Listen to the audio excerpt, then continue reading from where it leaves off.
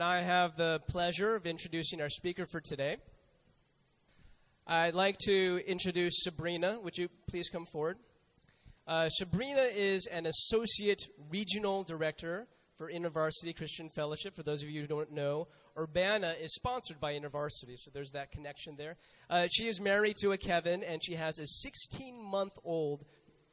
Sabrina used to be a computer engineer for 2 years, and then she became a staff worker for InterVarsity for 15.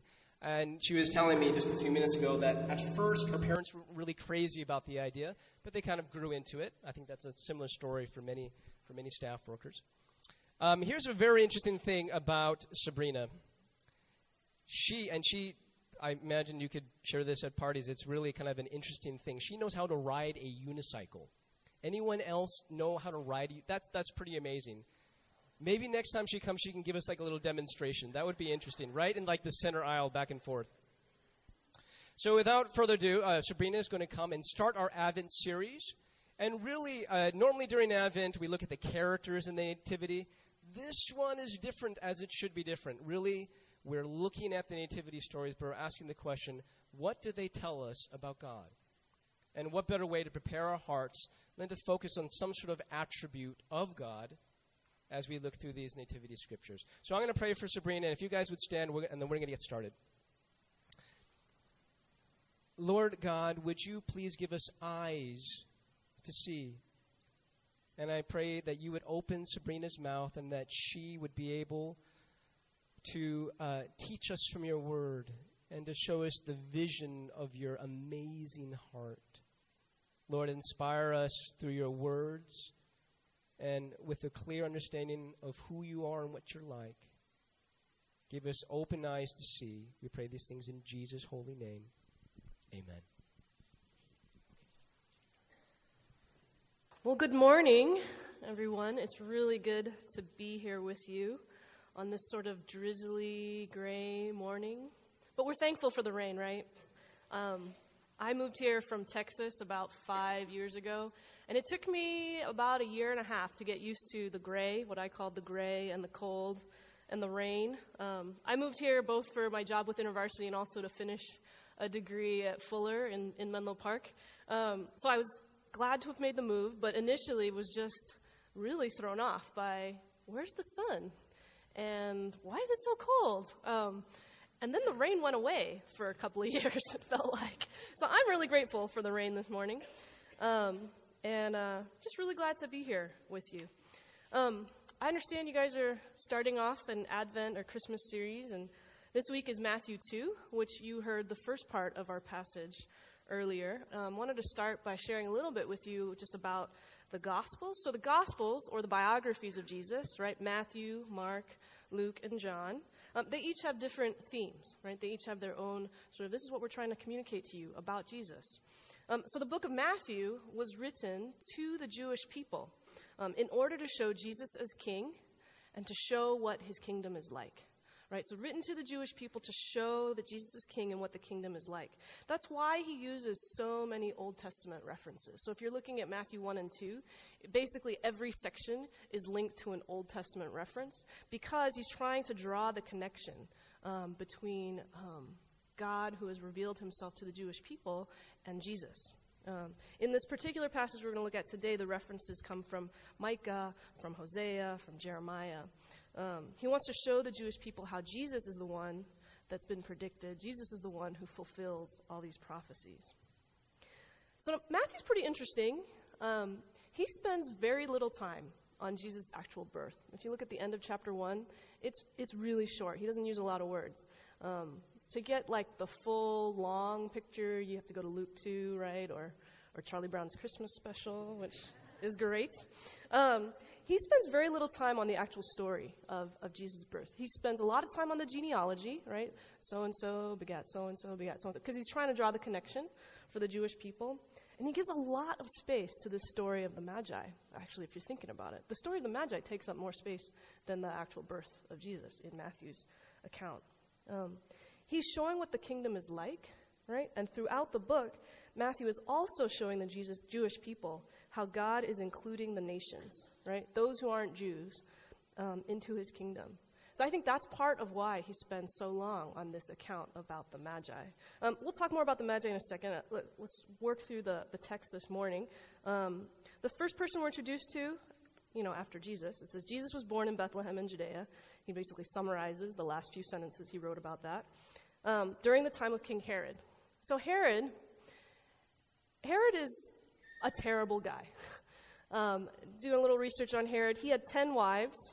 He drowned his own brother. He murdered 45 Jewish rulers in Jerusalem, executed the high priest, his brother-in-law, his wife's servant, his sister's husband, and his mother-in-law. He dismissed his first wife, killed a second, and had 3 of his own sons murdered. Caesar Augustus said of him, "It is safer to be Herod's pig than his son." Pretty terrible guy.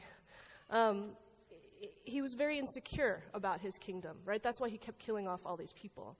People who didn't agree with him, people who could cause him trouble, sons who might be trying to take over his throne.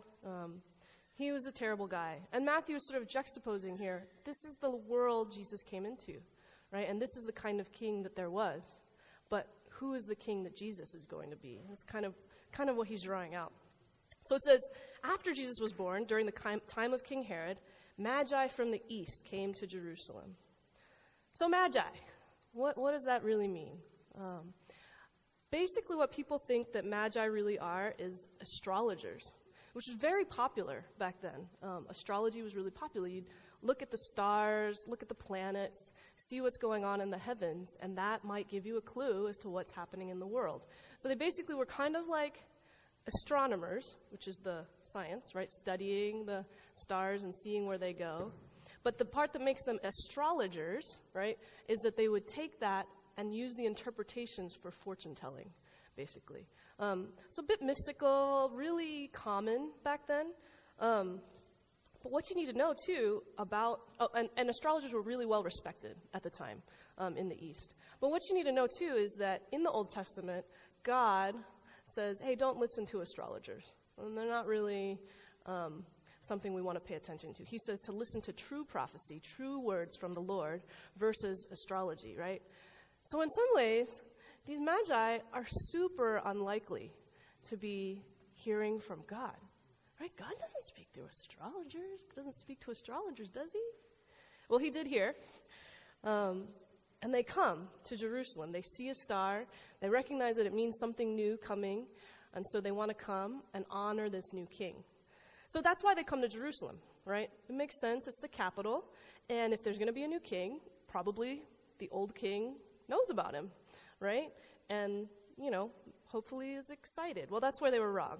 They probably didn't know about Herod killing all these people and all his sons, several of his sons. It says the whole city is troubled, or Herod and the whole city is troubled. It's likely that the Magi actually have a great entourage that makes it, very noticeable when they show up, right? These foreign visitors are coming with gifts, and they dress different, they look different, they're probably bringing their gifts, kind of like coming to visit another kingdom, right? So they're noticeable. So Herod gathers the chief priests and the teachers of the law to try and find out where the Messiah is to be born. And they tell him, in Bethlehem and Judea, right?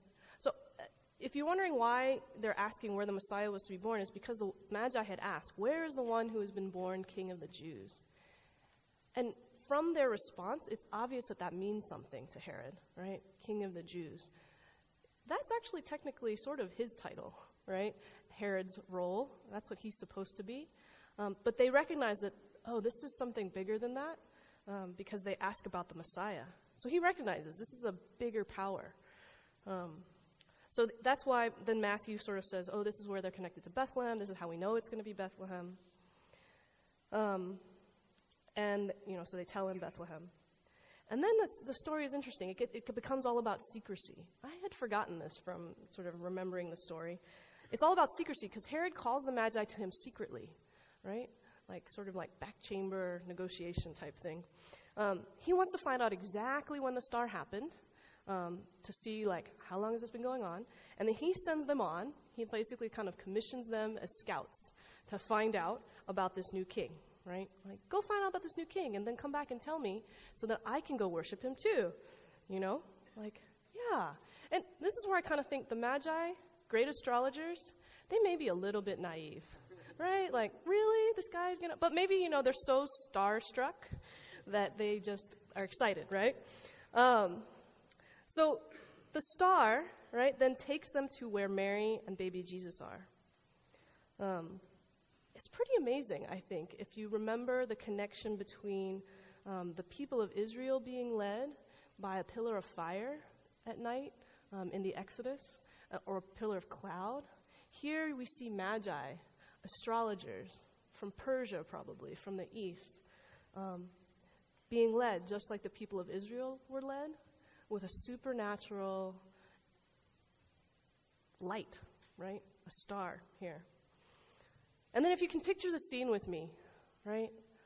Magi from the east coming, probably dressed up, right? They have some really expensive gifts, and they're worshiping the baby Jesus.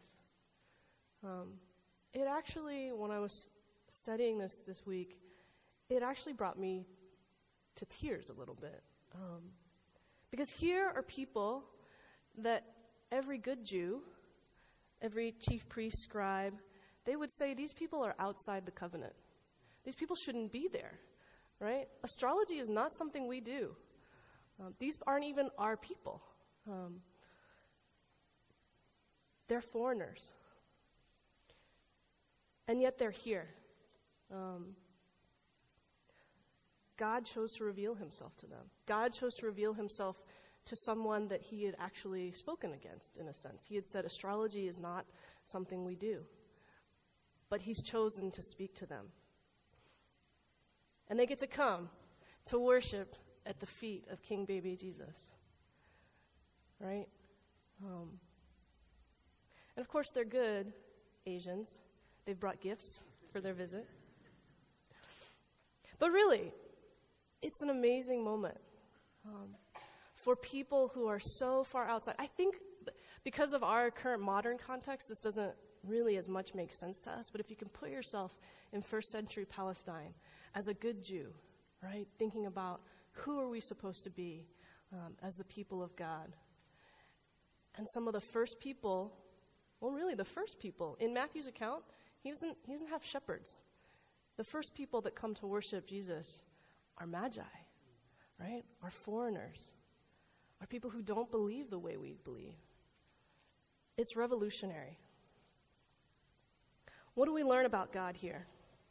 He brings those from far outside the covenant, shows them miracles, and gives them a sign in order to bring them near to him. This is our God, the one who goes to great lengths to bring outsiders to himself. As we continue to study the life of Jesus, he's baby Jesus here, but he grows up to be a man who brings the outsiders in. Blesses those that people would consider outsiders. In Matthew 5, in the Beatitudes, Jesus talks about how blessed are the poor in spirit, blessed are those who mourn, blessed are the meek, blessed are those who are persecuted. All people you would put in the category of outsiders. Jesus' life is one where he breaks rules and brings in those who are outsiders. What a beautiful picture here we have in Matthew of our God who brings outsiders in at great, great lengths.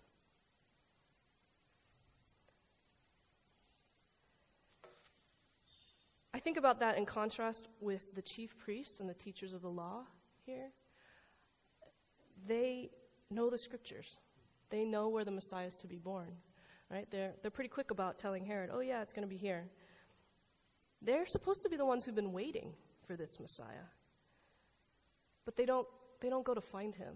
Right? It doesn't say, oh, then the chief priest. Wouldn't you be excited? Hopefully you would think, right? Like, oh, we think the Messiah's been born. They don't go. They have academic knowledge, but it doesn't move them to act. I was really struck by them in this story. Our God is the God of outsiders, and sometimes those of us who already feel like insiders miss that. Right? We miss We miss the thing that maybe outsiders get. So the Magi come and worship. Verse 12 says they're warned in a dream not to go back to Herod, and they return to their country by another route. Bethlehem to Jerusalem is about a 10-mile walk. Actually, to go home to where they would need to go, they should go through Jerusalem. That's where the main road is. But they take a huge detour to avoid Jerusalem, to avoid Herod, because they've been warned. We didn't get a chance to read 13 through 18, which I'm going to read to you now.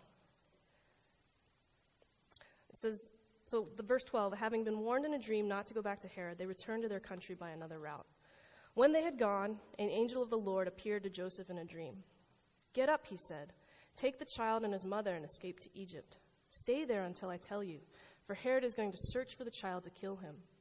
So he got up, took the child and his mother during the night, and left for Egypt, where he stayed until the death of Herod. And so was fulfilled what the Lord had said through the prophet, "Out of Egypt I called my son." When Herod realized that he'd been outwitted by the Magi, he was furious. He gave orders to kill all the boys in Bethlehem and its vicinity who were 2 years old and under, in accordance with the time he had learned from the Magi. Then what was said through the prophet Jeremiah was fulfilled. "A voice is heard in Ramah, weeping and great mourning, Rachel weeping for her children and refusing to be comforted, because they are no more." The Christmas story is not exactly easy. There are really sobering parts to it, parts that they don't show on the Christmas Peanuts special, probably for good reason. This part is really challenging for us, I think. Joseph is warned in a dream by the angel of the Lord to escape to Egypt, so they flee to Egypt with baby Jesus. He's probably toddler Jesus by this time. And we all know how travel is with small children. It's not easy, and it's not easy when you're running for your life. They escape to Egypt. At the time, there's probably a decent Jewish community in Egypt, but they're living in exile, right? Herod realizes, after a little while, okay, the Magi didn't come back through Jerusalem. I've been duped, right? They didn't do what I told them to do. It didn't tell him where to find the baby king. So in his anger, because he was going to try and kill the baby king anyway, he finds out, okay, we figure the baby king's probably under 2. I'll just order all the boys under 2 to be killed, right? What terrible weeping must have occurred in Bethlehem that night. Jesus came into a very broken world. They're running for their lives. Dozens, maybe hundreds of Jewish boys killed. The Christmas story is not an easy one. Matthew here is drawing a contrast between our God, the good king, who brings outsiders in, contrasted with King Herod, who's wanting to keep his own kingdom, right? He wants to keep his own kingdom so bad that he's killed his own sons, killed a number of people.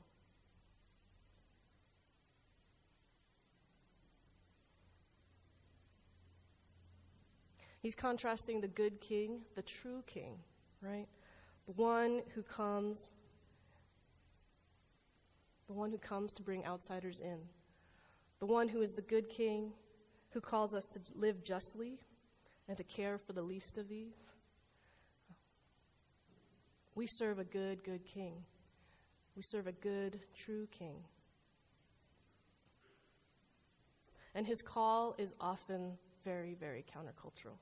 His call is often very difficult for us to live out. Maybe we're not Herod.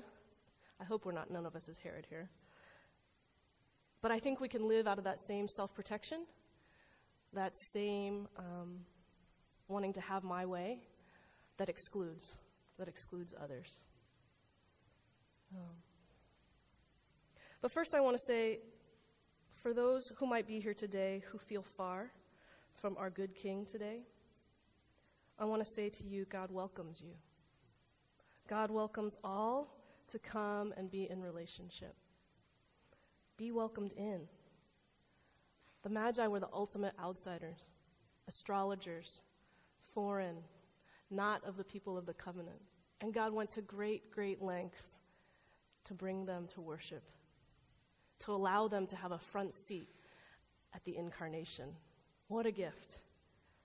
So if you're feeling far, if you're feeling like an outsider, I just want to say to you, be welcomed in. It doesn't matter who you are. It doesn't matter what you've done. Our good King welcomes you. Ask God what it might mean to worship him. Maybe you're afraid, but I want to say we have a good King. Ask him what it might mean to come closer. I think he'll answer you.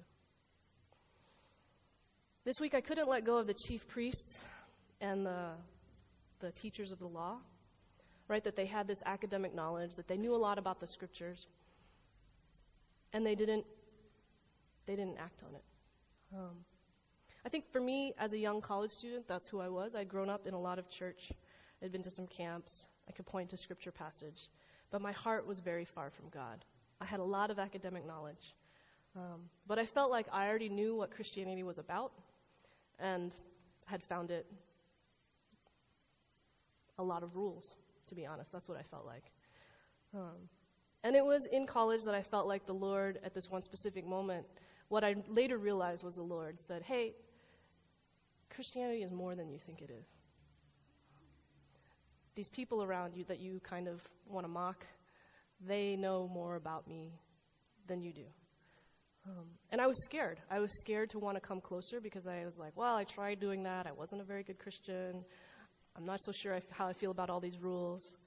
But I want to say, don't stay in the place of a chief priest or a teacher of the law, if that's where you feel like you are today.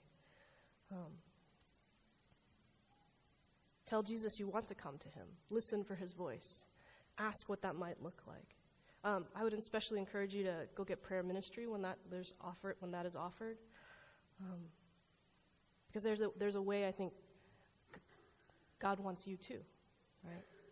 Even if you feel like you've been an insider for a while, but you feel far right now. That you want something to go from academic knowledge to deeper. For those of us who maybe feel close to Jesus at this time, I do think there's a word in here for us too. For those of us who are following Jesus, I think there's two challenges in this passage. To welcome others, both spiritually and very, very practically, right? As we strive to follow God and model his love for people, we must look at our own hearts. Who do we see as outsiders spiritually? As so far outside of the people of God, whether by someone's beliefs or where they come from or their socioeconomic background or their lifestyle. I think there's probably people, whether it's individuals you know or people groups you're thinking of, that we might think of as outsiders, spiritual outsiders. I'm going to give you a moment to see if a person or people come to mind for you.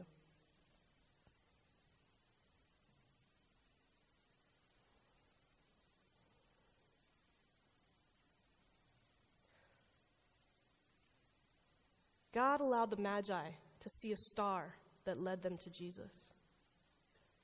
I believe God has put you in the lives of outsiders in your school, your neighborhood, or your workplace, that you might point them to Jesus. I want to exhort you this week when you think of the Magi to pray for this person or these people. Ask God how you might be a part of helping to welcome them into God's family. Right, people that you might think of as so far as, they're never going to come to faith, right? Maybe those people are in your own family, I don't know. Maybe there's people who are coworkers or neighbors. I've been convicted recently to pray for one of my neighbors that, in my mind, feels very far. But then I'm struck by the story of the Magi and what God did to bring outsiders in. So spiritually, welcoming people. And then there is practically welcoming people. I'm currently reading a book called The Making of Asian America by Erica Lee. It just came out this year, I think like 2 months ago. It chronicles the story of people from Asia in America. And it is painfully clear in the book that for centuries, Asians were, and often still are, viewed as outsiders in America, right? Asian Americans from all backgrounds were viewed as less than, foreign, not to be trusted. And to talk more about that would take a long time.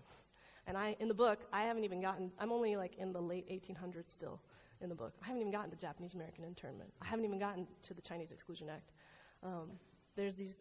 It's very clear, right? My husband finished the book already and said, well, yes, this is really hard to read. He said, part of it, he had a couple observations.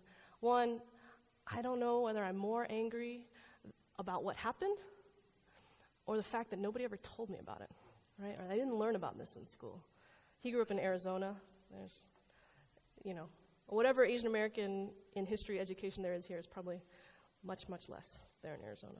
But he said, I don't know if I'm more mad that what happened or that I never learned about it. Like, it's helpful to read this. And then his other observation was the arguments, the language, the rhetoric used against Asian Americans back then, and maybe still now, are being used still now today, right?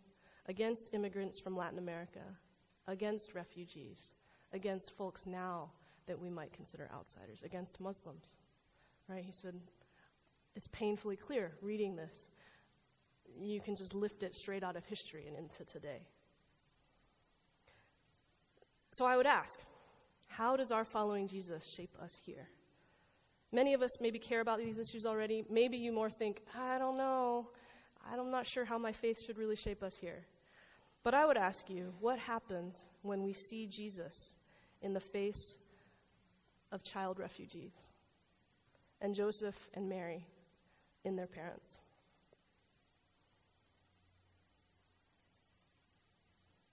When we remember that Jesus, in his first 2 years, was carried to Egypt because they were running for their lives.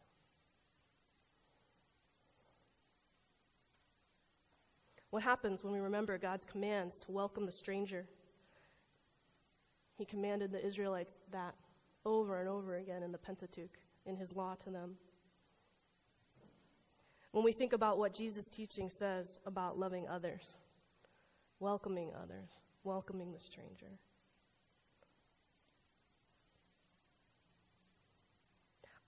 I speak to you not as one who's figured all this out, right? Or figured out, like, here's the 10-step plan for what you should do. I can't totally tell you that.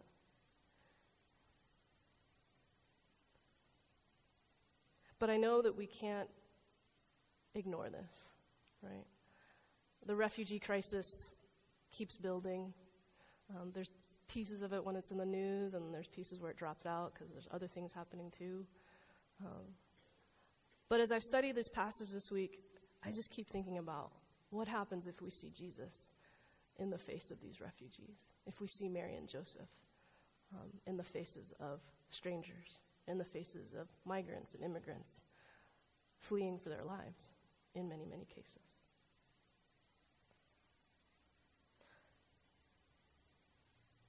I don't want us to be paralyzed by not knowing what to do, right? I think I can sit in that place sometimes, like, okay, I know I care about this.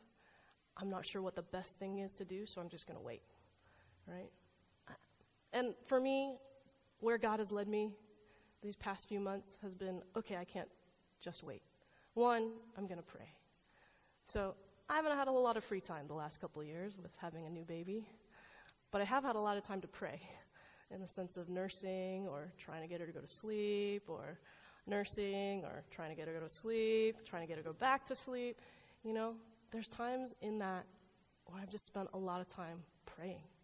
And that doesn't mean like I know super eloquent things to pray. It's just, God, you've given me what I need for my baby. Can you help us to know what it means to help provide others what they need for their kids, right? For where they're at. I'm just one person, I know, right? I'm not in politics. I'm not like a startup, like rich person. I don't know what you call those people. But I can pray, right? I can pray and care for my child and those things. I think on a systemic level, we can give money towards refugee funds. I would recommend the World Vision Syrian Refugee Fund if you're looking for one. That's one of the places where we're planning to give some year-end gifts. We can tell our government leaders that we would want to welcome the outsiders. I think there's plenty of ways to be involved. What I don't want is for us to sit debating which one for too long, right? And then lead to inaction. So maybe we won't find the best, most ultimate solution. I think our world's problems are probably more complicated than that. But we can do something. On a personal level, maybe it's building a new friendship with someone who might be more of an outsider to you, right? For some, it might be learning about the history of our country, asking God for help about how we can change the ways our country responds, right? Asking God for forgiveness on behalf of our country for the ways we've often treated outsiders. For many of us, the way our people have been treated. And working towards justice in the areas of race, in the areas of socioeconomics, in the areas of immigration. I think we can also ask those others who are leading in this area, how can we help, right? Taking a posture of learning, right? Maybe we don't know what the silver bullet answer is, but there are people who are working in this area that we can ask, what do you think we can do? What should we do?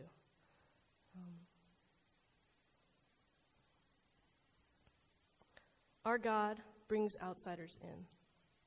He is the good, true King. His kingdom is one where people live justly, where people welcome the outsiders. It's not one where money is hoarded, where resources are hoarded, and some have and some don't. God's kingdom is different. And like I said, I don't know the ultimate path to get there, but I know that there are steps we can take. And I believe God is inviting us to take some of those steps as we follow him. We were all at one time outsiders, each of us, spiritually speaking. I would say, too, that we Americans were all at one time outsiders, unless you are Native American. And we've been invited in, spiritually, geographically.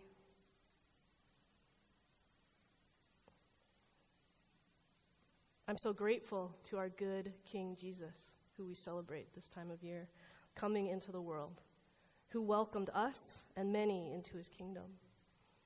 I want to pray for us that we would live as ones forever changed by that, to be able to welcome others.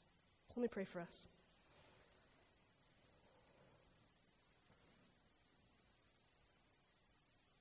God, we thank you for this account in Matthew, for the ways that your story, God, of being the one who brings in outsiders.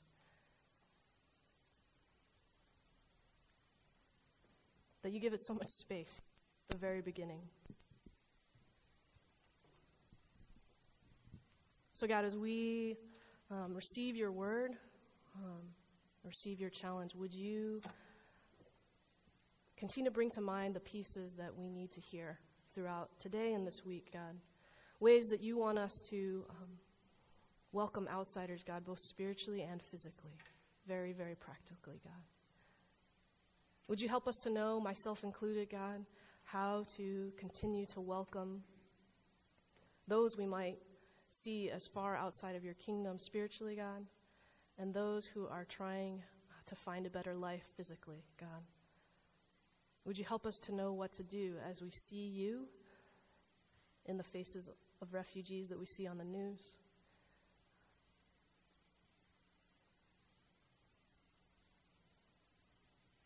Would your Spirit speak powerfully to us? Would you help us to respond? That we could be a part of the story of welcoming outsiders, God, and not the story of Herod who excludes and pushes others out. God, we want to be a part of your welcome. So we say that to you, God, and ask you to do with us as you would. We want to bring to you our gifts. We want to bring to you what we have to offer and ask you to use it. God, I pray that for this church. I pray that for myself too. God, we love you and we trust you. We pray this in your name. Amen.